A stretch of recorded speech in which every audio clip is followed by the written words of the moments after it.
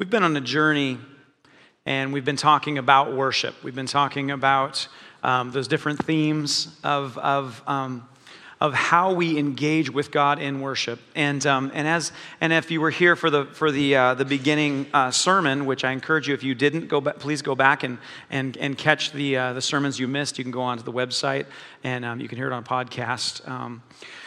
But I think for many of us, when we think about worship, it can be maybe one or two dimensional. It's like, oh, well, worship is when you sing songs. That's what worship is. Or, worship is when you dance. And so it's like, okay, those are my two dimensions of worship. I worship God when I sing. I worship God when I dance. And I think for many of us, we kind of have a mental picture of what worship is. And that is, it's certainly not, less than that, but it's definitely more than that. So I think for our picture of worship, it's probably not that it's misguided. It's certainly not less, but it's definitely more. And so what we've been talking about, and Jason did a brilliant job last Sunday talking about one of the aspects of worship, is as we love the Lord your God with all of your heart, with all of your soul, with all of your strength, and with all of your mind, He stepped into meditation, and in the scripture where it says to meditate on the scriptures, to meditate on the goodness of God, to meditate on his law, on his testimony. And so he walked us through that time of meditation. How many of you guys have incorporated some of those exercises of meditation into your quality time? Right over here. Isn't it just been rich? So good. I have been so enjoying taking the time to just take one section of scripture and then just to, if you guys remember, I'm recapping because it was that good, but even just going through the scripture of emphasizing, that's my favorite one, is emphasizing a different word each time. Just reading through and emphasizing a different word. You shall love the Lord your God. Ooh, I shall, yeah. You shall love the Lord your God. He is the Lord. And on and on. And it's just been so sweet to take the time and slow down and worship the Lord in Scripture as I meditate on the Scripture. Now, I read the Scriptures every day, but this has brought fresh life for me to slow down enough to take one section of Scripture and worship Him in that and let Him open that up in some beautiful ways just by taking the time. And of course, you guys know me. That's a challenge for me, is to take the time, just to let it marinate. And I think probably many of you, like me, are enjoying knowing that God says, hey, I encourage you to take that time and to meditate and to think it through. So that's a beautiful aspect now that we're adding to our habit, our practice of worshiping God, is to say, okay, I'm now learning to worship you in this way. So now, for those of us that were like, hey, worship is singing and dancing, great, that's amazing, that's true. And then now we have added that to worship Him with all of our mind, there's a component where we actually engage our mind. How many of you in here are excited that following Christ involves engaging your mind, huh? Not very many of you. Okay, well, that's fine. The first service was super excited about that. I can see you guys are like, nope, it's all heart. I think it was C.S. Lewis that said a religion that engages the heart but does not engage the mind will soon be forgotten. It's like we have these beautiful emotive experiences with the presence of God. They're beautiful, absolutely beautiful, but that's not all He does. That's not all He does. He engages your mind. And this scripture that says we will love the Lord your God with all of your heart, with all of your soul, with all of your strength, and with all of your mind speaks to that very thing, that we are worshiping Him with our whole person, with our whole self. So today what I want to talk about is the word worship. I want to talk a little bit about the word worship. We throw that out there, and I think sometimes when we use a word enough, it can lose its meaning. And so let's dig into this a little bit and find out, where did that come from? Where did that word worship come from? Where was it first used, and where is it mostly used, and how should I use it? What should I think about? What should I picture when I hear the word worship? Does that sound good? Well, I have the microphone, so it's what we're going to do. This is really unfortunate timing that my first scripture starts with, and then the devil. So Jesus, this is in the scriptures where Jesus has just fasted for 40 days and 40 nights. He's led by the Spirit to go out into the wilderness, fast for 40 days and 40 nights, and be tempted by Satan. So Satan shows up on cue, and he's tempting the Lord and Jesus, and he says to him, then the devil, taking him up on a high mountain, showed him all the kingdoms of the world in a moment of time. And the devil said to him, Jesus, all this authority I will give you and their glory, for this has been delivered to me, and I give it to whomever I wish. Therefore, if you will worship before me, all will be yours. Now, the devil was not lying. At this point, Jesus had not died for all of the world yet and been resurrected. So the keys of hell and death and all of that, the authority over the earth, was actually Satan's. It had been given to Satan because Adam and Eve had given it over in Eden. You guys are with me? So the devil was not promising something he couldn't deliver on. He was actually saying, Jesus, if you will worship me, then I will delegate the authority that I have now, because I took it from Adam and Eve, to you. So you can accomplish your purposes by worshiping me. Because how many of you know Jesus came to save us, to take all the glory and dominion on the earth back. And Satan's going, well, if you worship me and do it my way, I'll let you do that. And of course, skip God's plan. So Satan is literally tempting him with something he has to give. That's my point. And so what does Jesus say to Satan? He says, he answered and he said to him, get behind me, Satan, for it is written, you shall worship the Lord your God, and him only you shall serve. So Satan says, I want you to worship me. Jesus says, get behind me, Satan. It is written, you shall worship only the Lord your God and serve him. That's his response. Now so that's the first two sections of the first two uses that I want to show here for worship. And this is in the New Testament that I just had shared with you. So that is Greek. That was in the Greek. We're going to go look at these words in just a moment. The second one I want to show you here is in Exodus. God is speaking to the Israelites, and he has taken them out of Egypt, and he has rescued them, and now he's getting ready to take them into the promised land. And he says to them, for you shall worship no other God, for the Lord, whose name is jealous, is a jealous God. Now, this is an interesting scripture, isn't it? I've heard this scripture totally misunderstood by people who don't understand God's nature and his beauty. And they assumed that God was like jealous of you, like, I want what you have. No. This word right here, whose name is jealous, his name is jealous, he is an exclusive God. He doesn't want an open relationship. You are not just a little trick that he turns when he's in the mood. He is like, if you worship me, I value you. I am a covenant God. I'm not an open marriage kind of God. I don't share your affection with other people. I don't say, yeah, come connect with me for a little while and then go amuse yourself. No. My name is jealous.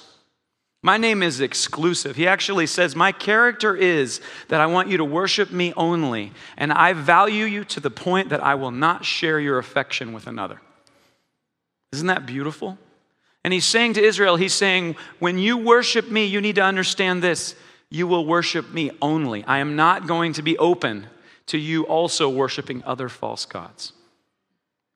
And there's that word again, worship. And this one is in Hebrew. So what is that? What is the usage of this word? What does that actually mean? And here we go. In the Hebrew, it is shaka.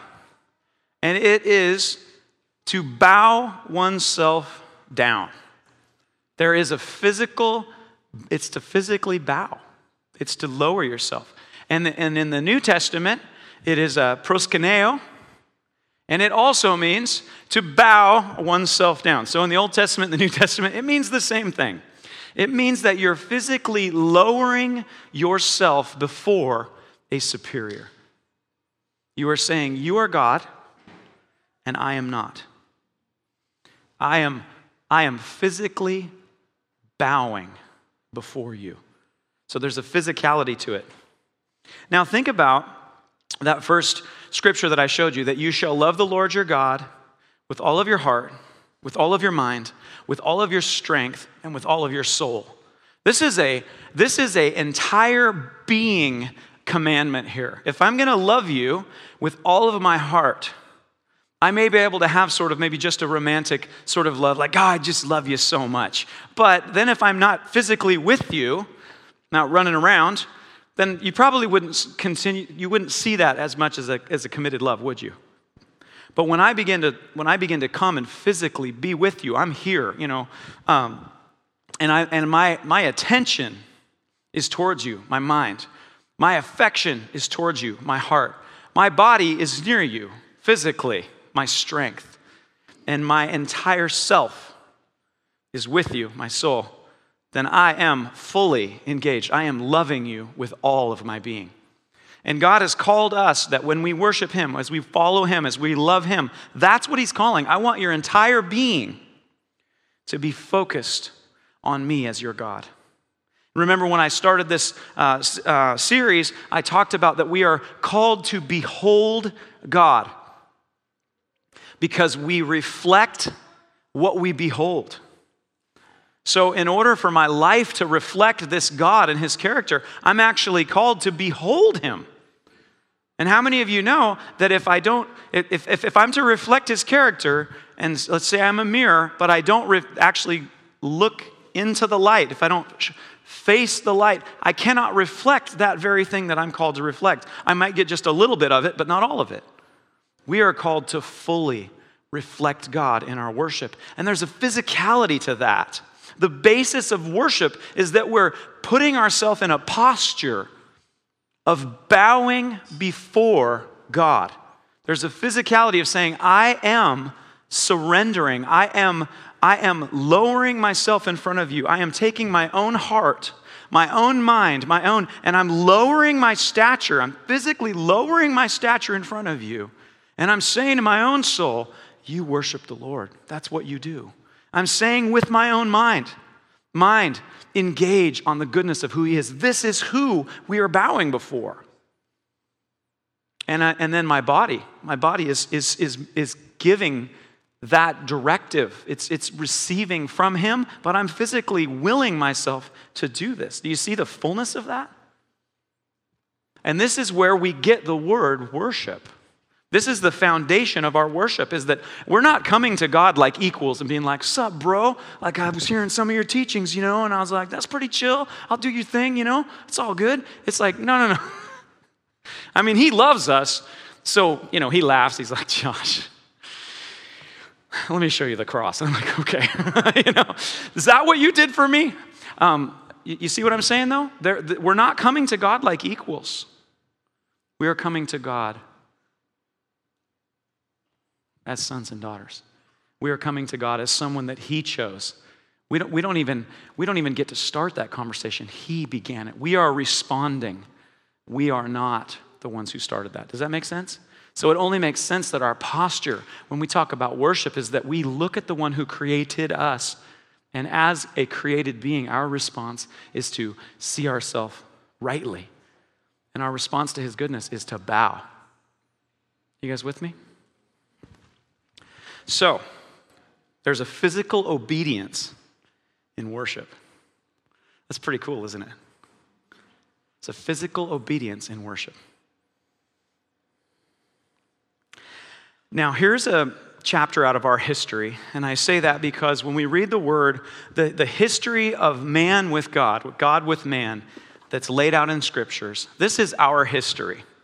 We are not smarter than the people that we read about in this book. We may have more knowledge that has stacked up so we can refer to it, but we are not smarter than these people. We're made of the same stuff. We're made in God's image. We have the ability to choose and think and reason. And so when we read these scriptures, it's so vital for us to see ourselves in them. And I want you to see yourself in this narrative as I begin to unpack this for you. This is Israel. They've now been rescued from Egypt. And you guys know that Egypt represents sin and bondage, right? This is our story. Egypt is the story of sin and bondage. And Moses, he's the picture of Christ coming to rescue the people, take them out of bondage into the promised land. So they're getting ready to go into the promised land, and God speaks to us, speaking to Israel. He's speaking to us right now. And He says to them, once you go into the promised land, it's important that you don't forget to worship me. So let's just start off with the scripture here. And when you've eaten and you're full, then you will bless the Lord your God for the good land which He has given you. Beware that you don't forget the Lord your God by not keeping His commandments, His judgments, and His statutes, which I command you today. Lest when you have eaten and you're full, and you've built beautiful houses and you dwell in them, and when your herds and your flocks multiply, and your silver and your gold are multiplied, and all that you have is multiplied. I love this. God's like, as you're enjoying everything that I have, and it all results in multiplication, just love it, beautiful. We're experiencing that, aren't we? And all that you have is multiplied. When your heart is lifted up, and you forget the Lord your God who brought you out of the land of Egypt from the house of bondage. Remember when we were first saved? Remember when we first found God? Or maybe you were raised in a Christian home, but you remember when you realized for yourself, like, I get to choose to become a follower of Christ. And you remember that sense of like from death to life? It was almost like colors were brighter and food tasted better and people were not dumb. You actually liked them. And you remember this, right? I know most of you, of course, it's never grown cold for you, but for those of us like myself who do things the hard way, it faded a little bit. And as I got used to, as I got acclimated to walking little by little, it's kind of like, your heart gets a little lifted up. You forget where it came from. You start to forget where you came from. Are you guys with me? And God is speaking to the Israelites. He's saying, listen, this can happen. This can happen. You can go into the promised land, and even in the midst of all the blessings, your heart may get lifted up. And he says, and then you will say in your heart, my power and the might of my hand have gained me this wealth. And you shall remember the Lord your God, for it is he who gives you the power to get wealth, that he may establish his covenant which he swore to your fathers as it is to this day. Excuse me. And then it shall be, if you by any means forget the Lord your God and follow other gods and serve them and worship them, I testify against you this day that you will surely perish. Now, this language is very familiar language. This is the same type of conversation that God had with Adam and Eve in the garden, where he said, I put before you life and death. You've got the tree of life and you've got the tree of knowledge of good and evil. You have my way and my blessing, and you have self-will. Your good ideas of how to do stuff. They're in this tree. Don't eat from this tree. And what did? They ate from the tree. Okay, well, this is that same conversation. He's saying, as I take you into the promised land, as I take you into the kingdom, as things are beginning to go right for you. Are you guys with me? As you go into the promised land and things go well, because you guys, where we go, where the kingdom is, the kingdom blessings expand. God's kingdom is always expanding. It goes from strength to strength and glory to glory. But what can happen, and here's the warning for us in this, what can happen is that we can begin to say, it is by my power and the might of my hand that I've gained me this wealth. It's because I'm so smart. We're in America, right? We're so smart. Look at how smart we are. We must be smart because look, we're richer than everybody else. Well, nobody in this room fought the Revolutionary War. Nobody in here penned the Constitution. Nobody in here fought in the Civil War. We inherited a bunch of stuff, good and bad, but there's a lot of good. And if we're not careful, we can easily just be like, well, man, things are going so well in so many ways. It's just probably because we're so smart and strong and wise. And God is going, no. Guys, it is the Lord that's given you the ability to create wealth. It's me that's doing this. And he says to us, if by any means you forget the Lord your God and follow other gods and serve them and worship them, I testify against you this day that you will surely perish. Now, Adam and Eve, when they ate from the fruit of the tree, did they die that day? They did not die that day. But death came into the relationship.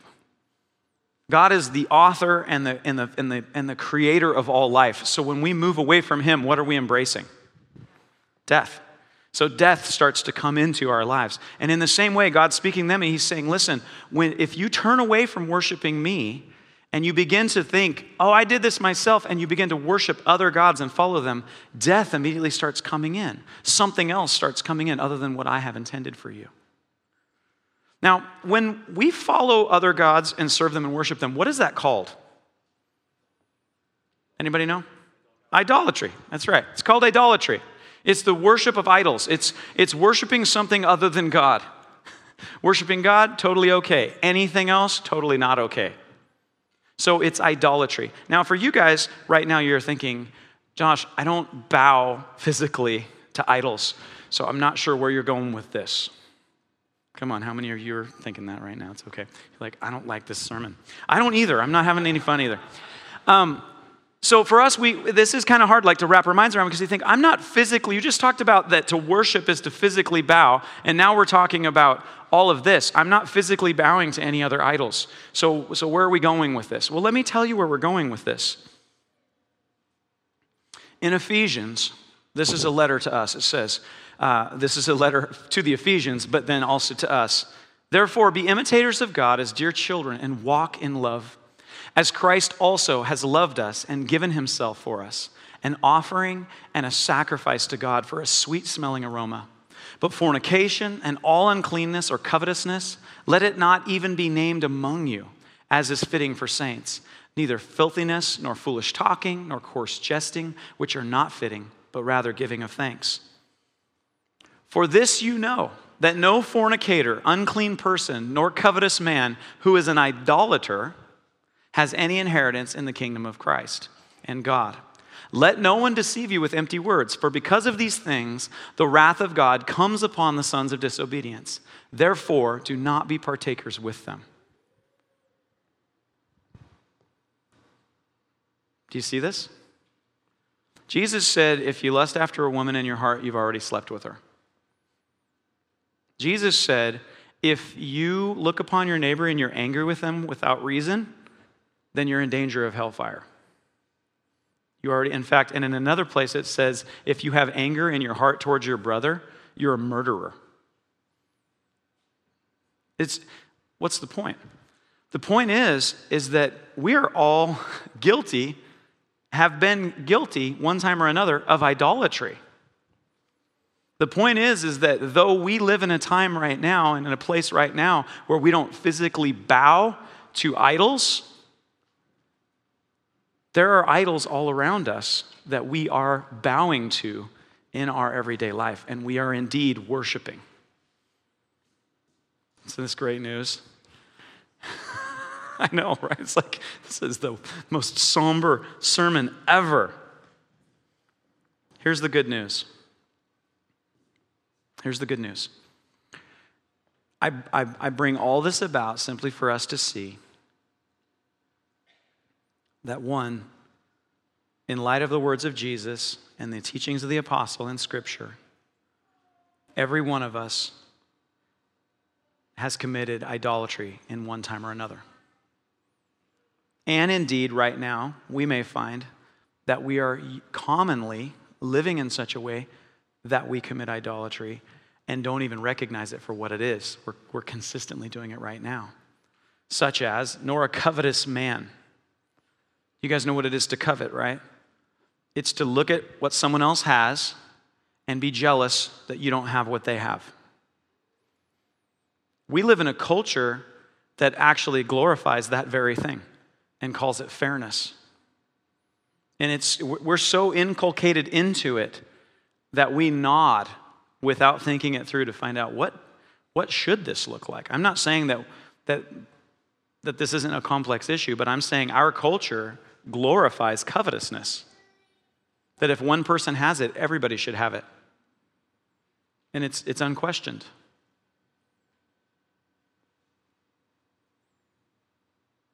We live in a culture that glorifies sex as opposed to covenant.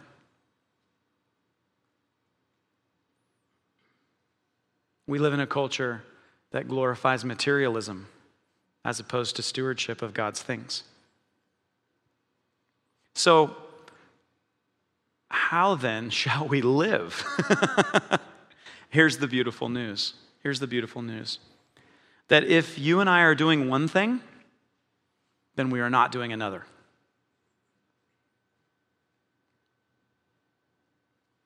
If I am in Oregon, then I am not in California.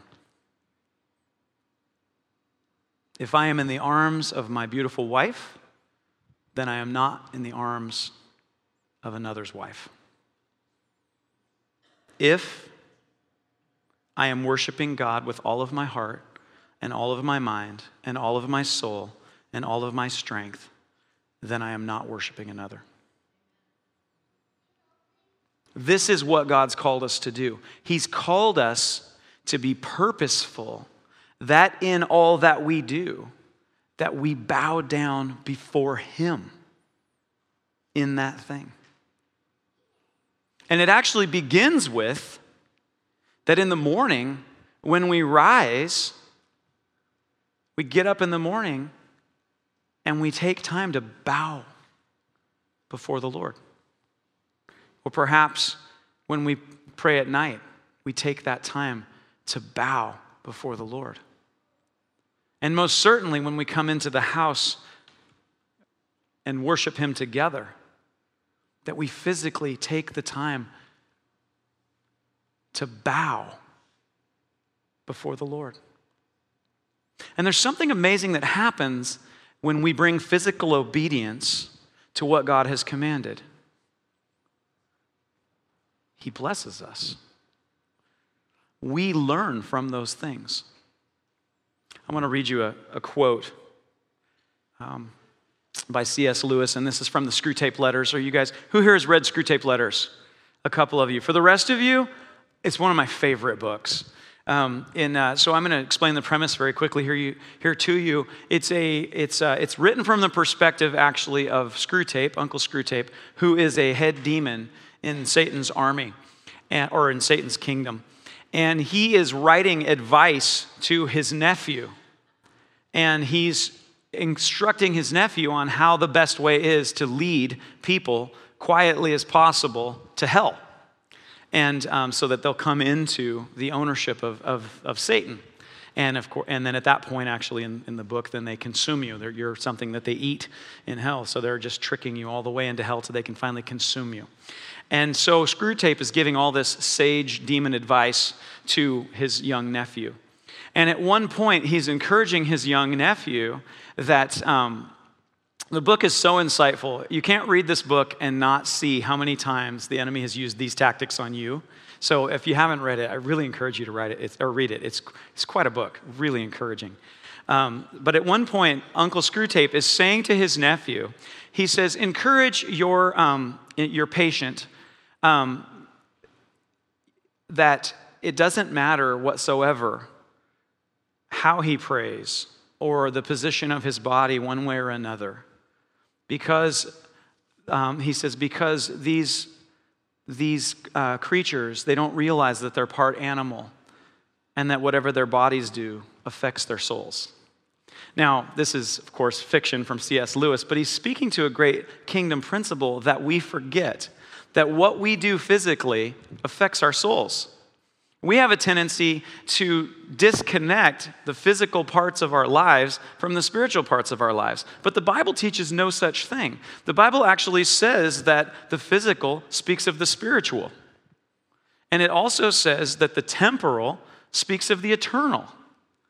So the things that we're doing in the physical have eternal consequences and eternal blessings. So you don't separate, you're not like separated from the spiritual realities. You're physically doing those things that create spiritual realities. Does that make sense? So your soul is affected by whether or not you are physically obeying the Lord. And in this lovely quote, he's saying, whatever their bodies do affects their souls. There's something that happens in my soul when I bow down before the Lord. There's something that happens when I say, you are God, and I am not. You are worthy of worship, and I am not worthy of worship.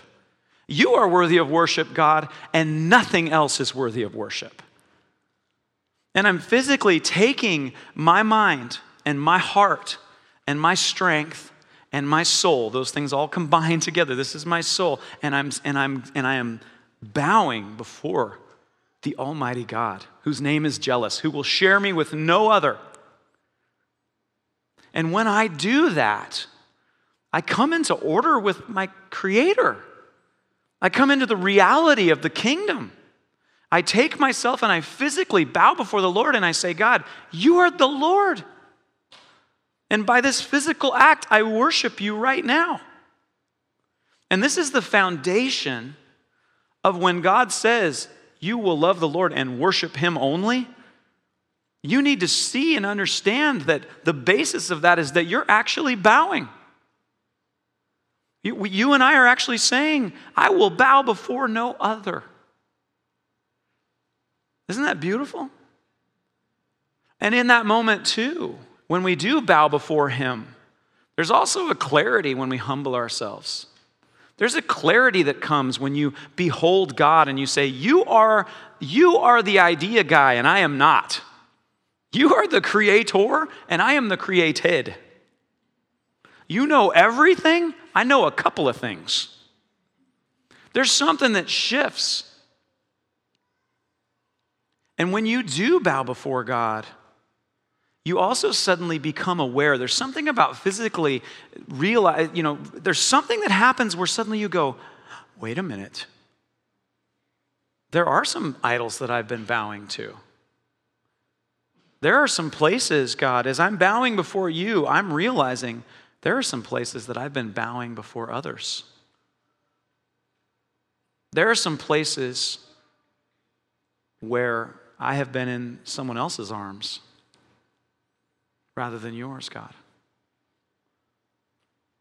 So when we worship God in the way that he's called us to worship, we are transformed by the renewing of our mind. Our rationalizations start to fall apart, and praise be to God that they do. The Spirit of God begins to convict us of the demigods that we've begun to worship. We see those places where even the very blessings that he's given us have caused us to be willing to say, yeah, but I'm doing that by the strength of my hand. I'm doing that by the wisdom of my life. And that we've actually started to forget that it was him that gave us the breath that we have. If we're wise enough to make that great business deal, it was because he gave us the wisdom to be able to do it, not because we created ourselves. And so it brings all things into focus. So as we, as followers of Christ, come into the house and worship weekly. Do you know why we come and worship weekly? Because God commanded us to come and worship weekly. And when we do, when we come into the house of God, it says, I was glad when they said to me, come, let us go up to the house of the Lord. And that's why we come into the house of the Lord. Because we are called out, we're coming, we're worshiping him because he calls us. And what happens when we worship him? We are changed. We are the followers of God. We are the ones who bow to him only. And others take notice because we won't bow to their gods. We don't bow to the gods of progressivism. We don't bow to the gods of relativism. We don't bow to the gods of popularity or materialism or politicalism. We don't bow to any other gods, only God. Isn't that beautiful? So as we worship him, followers of Christ, as we worship him, know that when he says to worship him is to bow before him.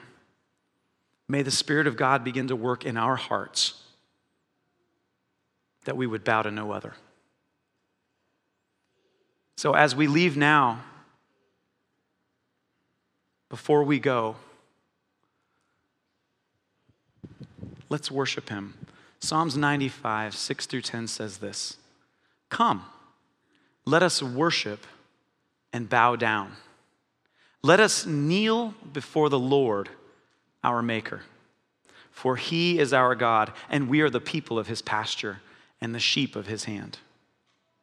Let us worship and bow down. Now, if you physically can't get down on your knees right now, he will take a bowed head from you, no problem. There's still physicality to that. You're still bowing your head. But if you are able, then let's take just a couple of moments, and here's what we're going to do. We're going to bow before the Lord.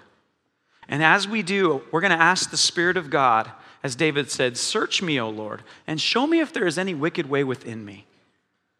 We're going to say, search me, O Lord, as I bow before you, will you show me any idols that I'm in the habit of bowing before? And then let those go. Repent of those. Turn away from those. Lord, I turn away from that. I'm seeing right now that I consistently bow down before this.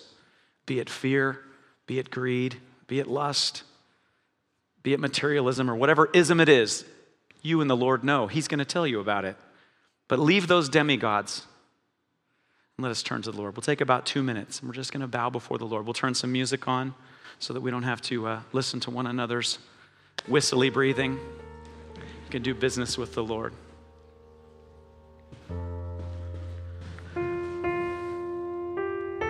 Father, we come before you right now. We worship you in the stature that you call for. As we bow down before you, we declare that you are God and we are not. And we declare that you are God and no one else is. Holy Spirit, would you search our hearts right now, even as we bow before you, the Maker, the Creator. Will you convict us, Lord, of places where we have been committing idolatry and bowing before other things. We want to set those things aside, Lord. Bring them to mind right now that we could repent of them and turn away from those things.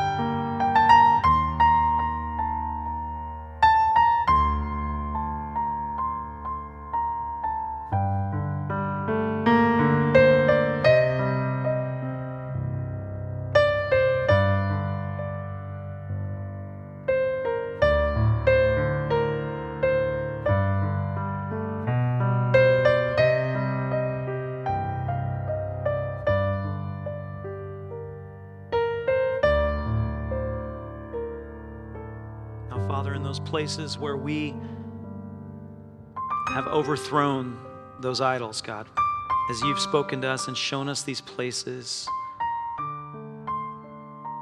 where other false gods have been and where we've bowed down, would you begin, Lord, to show us how to bow before you in those places? What it is to bow before you in every place. In our businesses, in our schools, in our marriages, in our private time, in our browsing histories, in our judgment of others, in our politics, in the way we spend the money that you've entrusted to us. In every way, Lord, show us in your word and by your Holy Spirit how we bow before you. We will worship you only. And we thank you, God, that with you there is forgiveness. You do not keep a record of wrongs. So when we turn to you, you forgive us. And we thank you for that today. Blessed be the name of the Lord. Amen. The prayer servant team is going to come up. If you need prayer or encouragement or healing, please avail yourself of that. God bless you. And as you leave today, if several of you wouldn't mind, we need to stack these chairs 8 high because we have to take them all out to get that second coat on the floor.